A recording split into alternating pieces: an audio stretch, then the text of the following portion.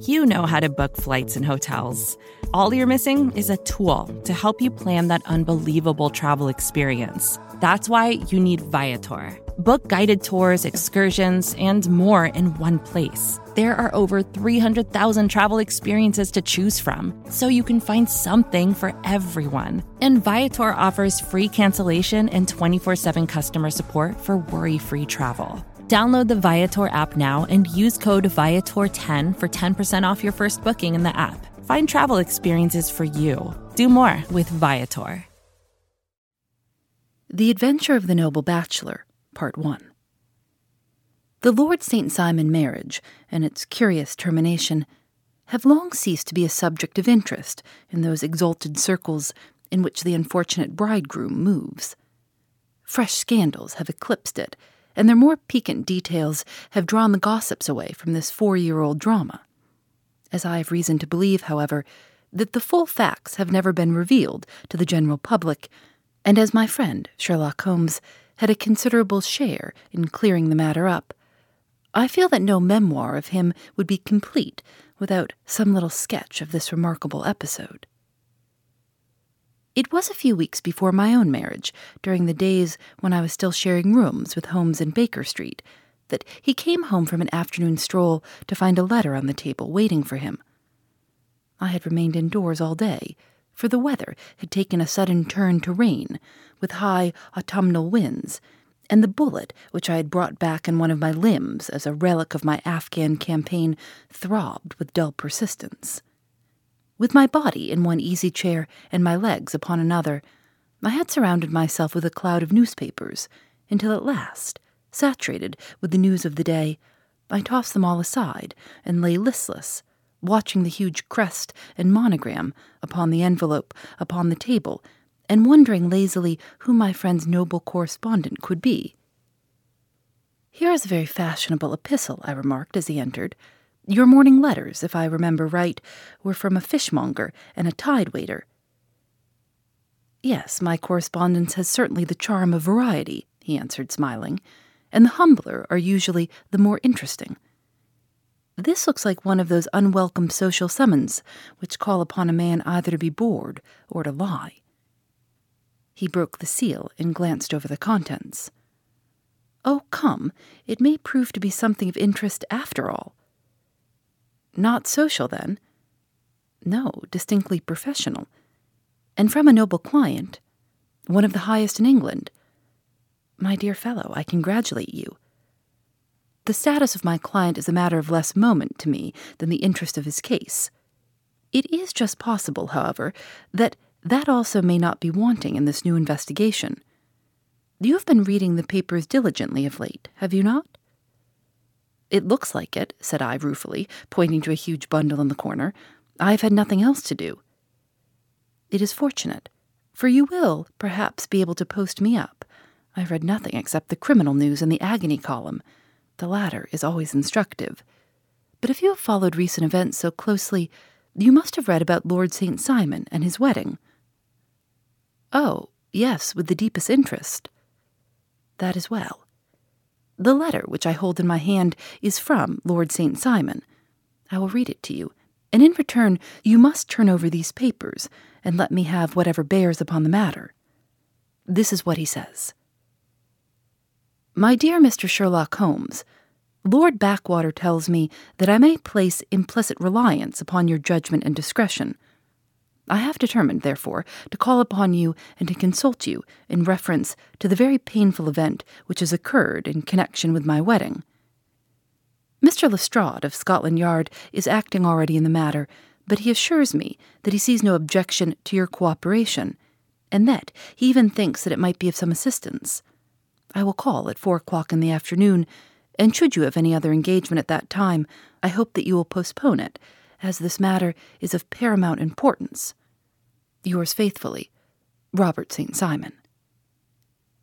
It is dated from Grosvenor's Mansions, written with a quill pen, and the noble lord has had the misfortune to get a smear of ink upon the outer side of his right little finger, remarked Holmes, as he folded up the epistle. "He says 4 o'clock. It is 3 now. He will be here in an hour." Then I have just time, with your assistance, to get clear upon the subject. Turn over those papers and arrange the extracts in their order of time, while I take a glance as to who our client is. He picked a red-covered volume from a line of books of reference beside the mantelpiece. Here he is, said he, sitting down and flattening it out upon his knee. Lord Robert Walsingham de Vere St. Simon, second son of the Duke of Balmoral.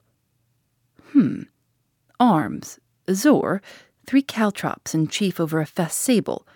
Born in 1846. He is 41 years of age, which is mature for marriage. Was Under-Secretary for the Colonies in a late administration. The Duke, his father, was at one time Secretary for Foreign Affairs. They inherit Plantagenet blood by direct descent and Tudor on the distaff side.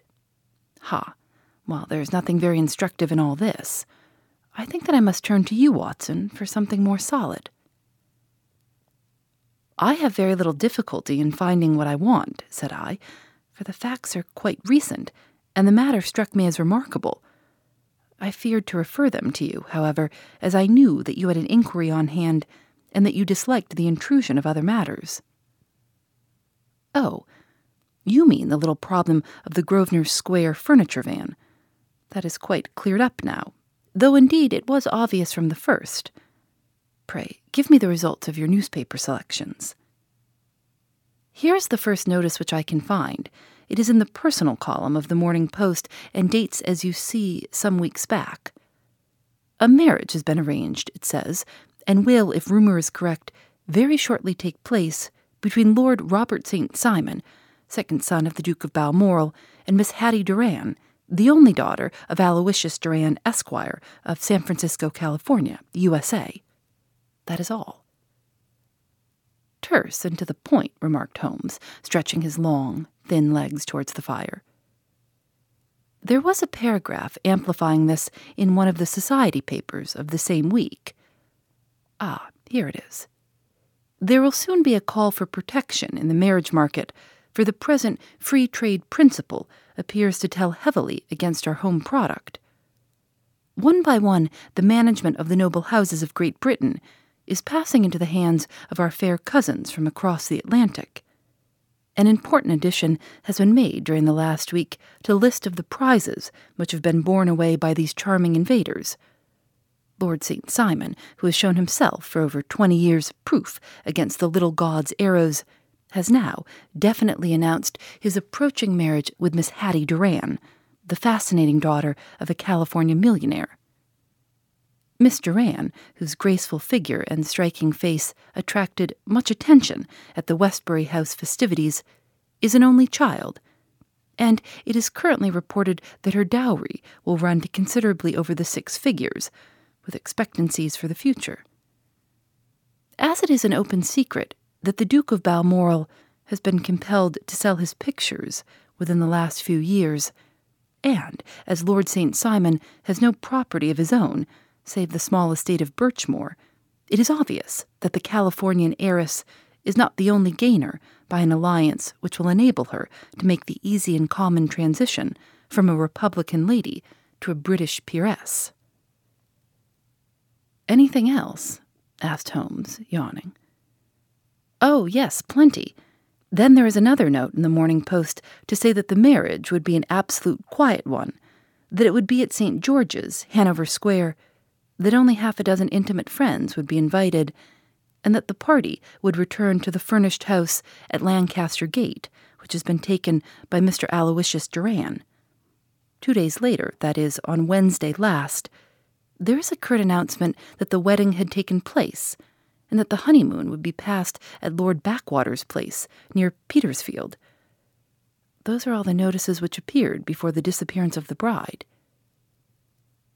"Before the what?" asked Holmes with a start. "The vanishing of the lady." "When did she vanish, then?" "At the wedding breakfast." "Indeed, this is more interesting than it promised to be.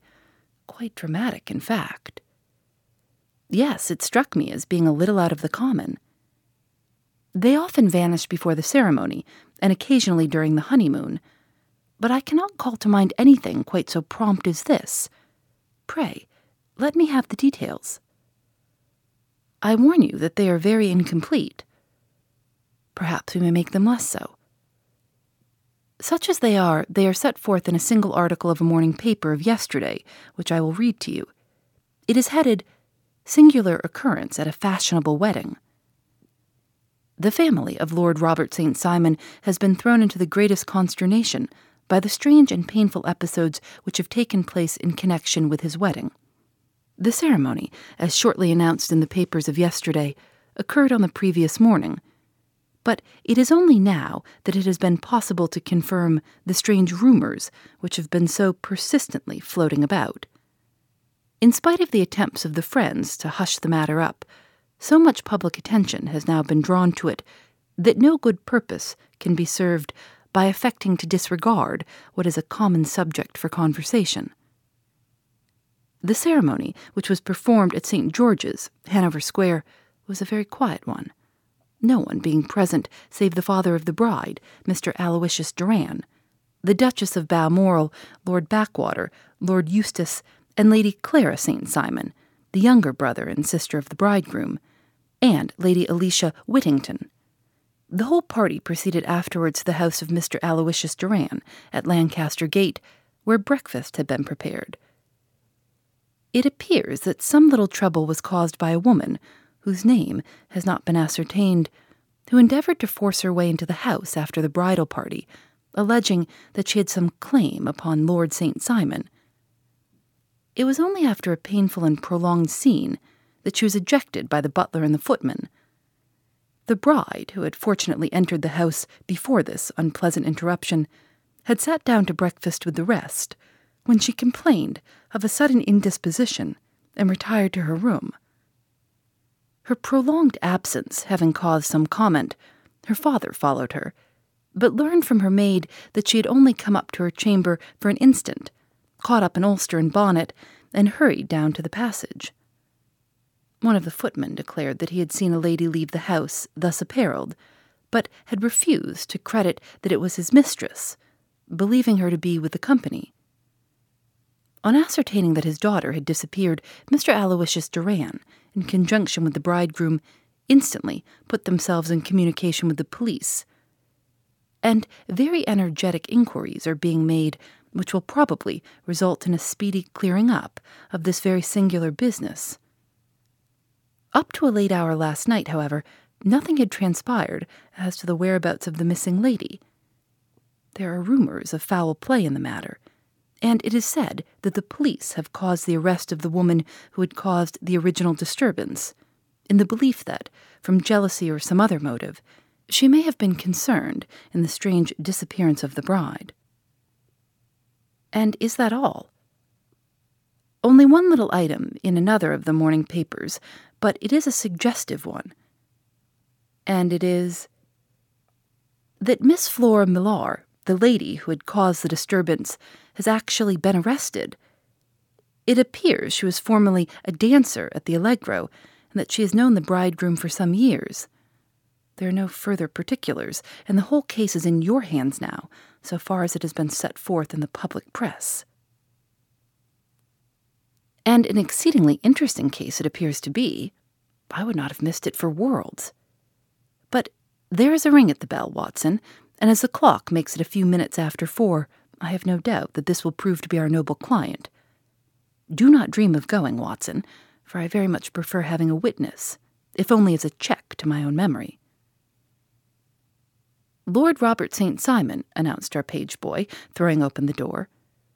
A gentleman entered, with a pleasant, cultured face, high-nosed and pale, with something perhaps of petulance about the mouth, and with the steady, well-opened eye of a man whose pleasant lot it had ever been to command and to be obeyed.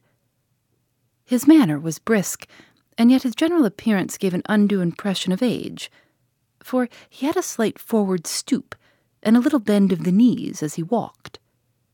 His hair, too, as he swept off his very curly-brimmed hat, was grizzled round the edges and thin upon the top.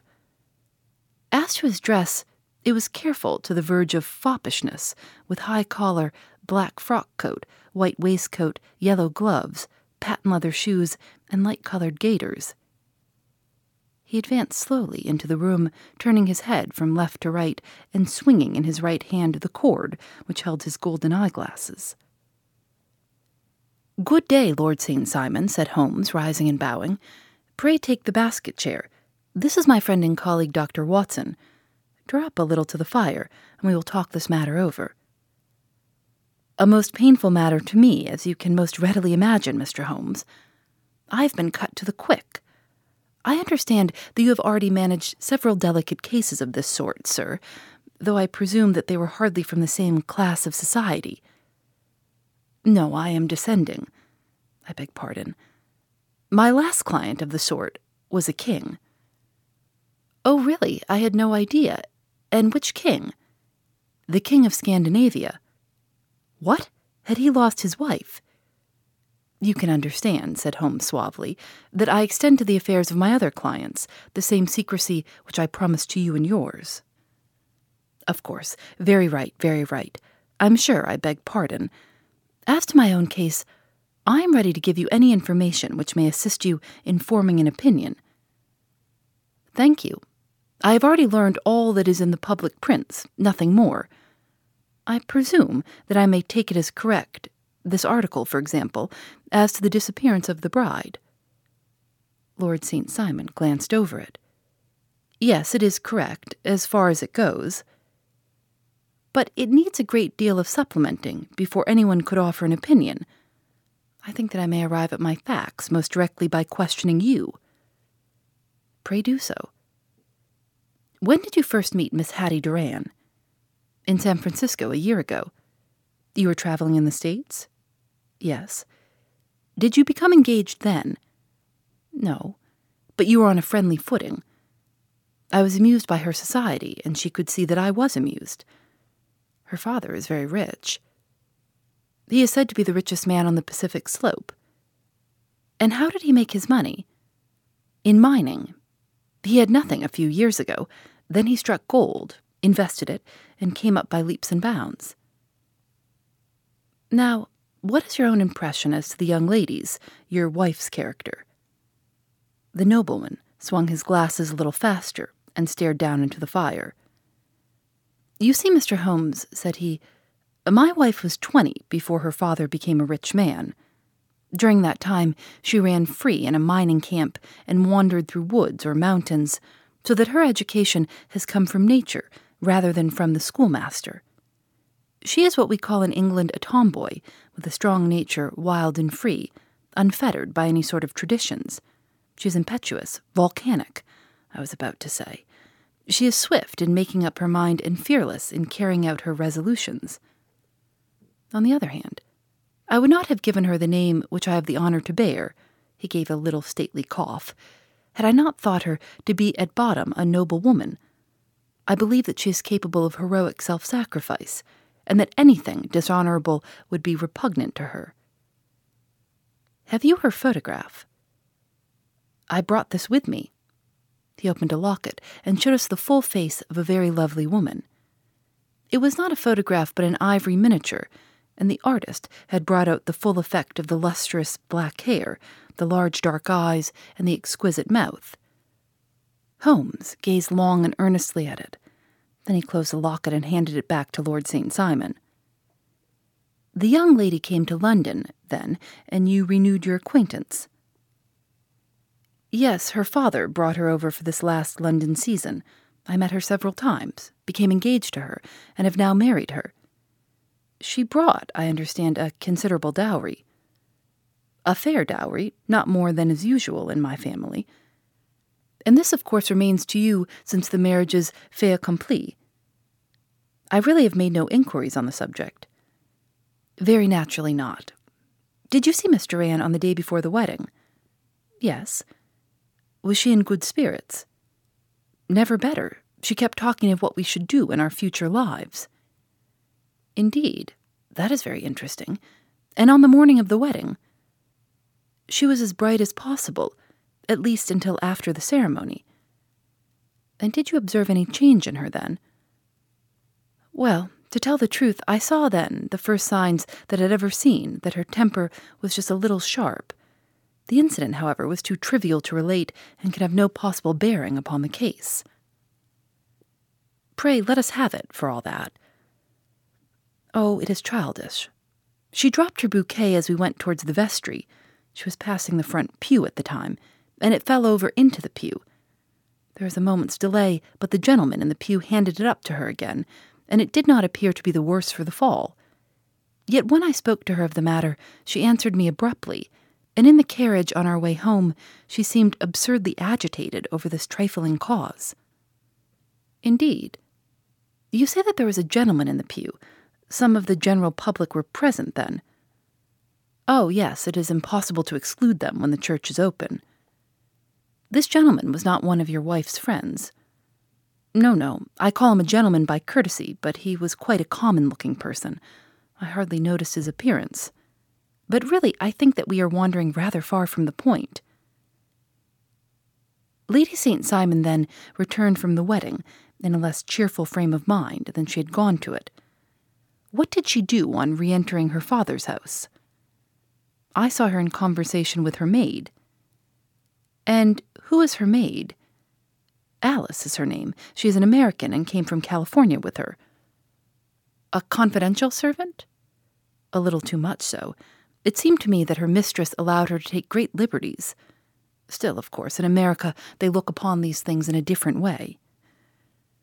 How long did she speak to this Alice? Oh, a few minutes. I had something else to think of.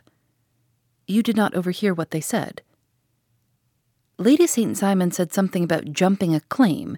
She was accustomed to use slang of the kind. I have no idea what she meant. American slang is very expressive sometimes. And what did your wife do when she finished speaking to her maid? She walked into the breakfast room. On your arm? No, alone. She was very independent in little matters like that. Then, after we had sat down for 10 minutes or so, she rose hurriedly, muttered some words of apology, and left the room. She never came back. But this maid, Alice, as I understand, deposes that she went to her room, covered her bride's dress with a long ulster, put on a bonnet, and went out. Quite so. And she was afterwards seen walking into Hyde Park in company with Flora Millar, a woman who is now in custody, and who had already made a disturbance at Mr. Durand's house that morning. Ah, yes, I should like a few particulars as to this young lady, and your relations to her. Lord St. Simon shrugged his shoulders and raised his eyebrows. We have been on a friendly footing for some years. I may say on a very friendly footing. She used to be at the Allegro. I have not treated her ungenerously, and she had no just cause of complaint against me. But you know what women are, Mr. Holmes. Flora was a dear little thing, but exceedingly hot-headed and devotedly attached to me. She wrote me dreadful letters when she heard that I was about to be married. And to tell the truth, the reason why I had the marriage celebrated so quietly was that I feared lest there might be a scandal in the church. She came to Mr. Durand's door just after we returned, and she endeavored to push her way in, uttering very abusive expressions towards my wife, and even threatening her. But I had foreseen the possibility of something of the sort, and I had 2 police fellows there in private clothes, who soon pushed her out again. She was quiet when she saw that there was no good in making a row. Did your wife hear all this? No, thank goodness she did not. And she was seen walking with this very woman afterwards. Yes, that is what Mr. Lestrade of Scotland Yard looks upon as so serious. It is thought that Flora decoyed my wife out and laid some terrible trap for her. Well, it is a possible supposition. You think so too? I did not say a probable one, but you do not yourself look upon this as likely. I do not think Flora would hurt a fly. Still, jealousy is a strange transformer of characters. Pray, what is your own theory as to what took place? Well, really, I came to seek a theory, not to propound one. I have given you all the facts. Since you ask me, however, I may say that it has occurred to me as possible that the excitement of this affair, the consciousness that she had made so immense a social stride, had the effect of causing some little nervous disturbance in my wife. In short, that she had become suddenly deranged. Well, really, when I consider that she has turned her back, I will not say upon me, but upon so much that many have aspired to without success, I can hardly explain it in any other fashion. Well, certainly, that is also a conceivable hypothesis, said Holmes, smiling. And now, Lord St. Simon, I think that I have nearly all my data. May I ask whether you were seated at the breakfast table so that you could see out of the window? We could see the other side of the road and the park. Quite so. Then I do not think that I need to detain you longer. I shall communicate with you. Should you be fortunate enough to solve this problem, said our client, rising. I have solved it. What was that? I say that I have solved it. Where then is my wife? That is a detail which I shall speedily supply. Lord St. Simon shook his head. I am afraid that it will take wiser heads than yours or mine, he remarked, and bowing in a stately old-fashioned manner, he departed. Phoebe Reads a Mystery is recorded in the studios of North Carolina Public Radio, WUNC.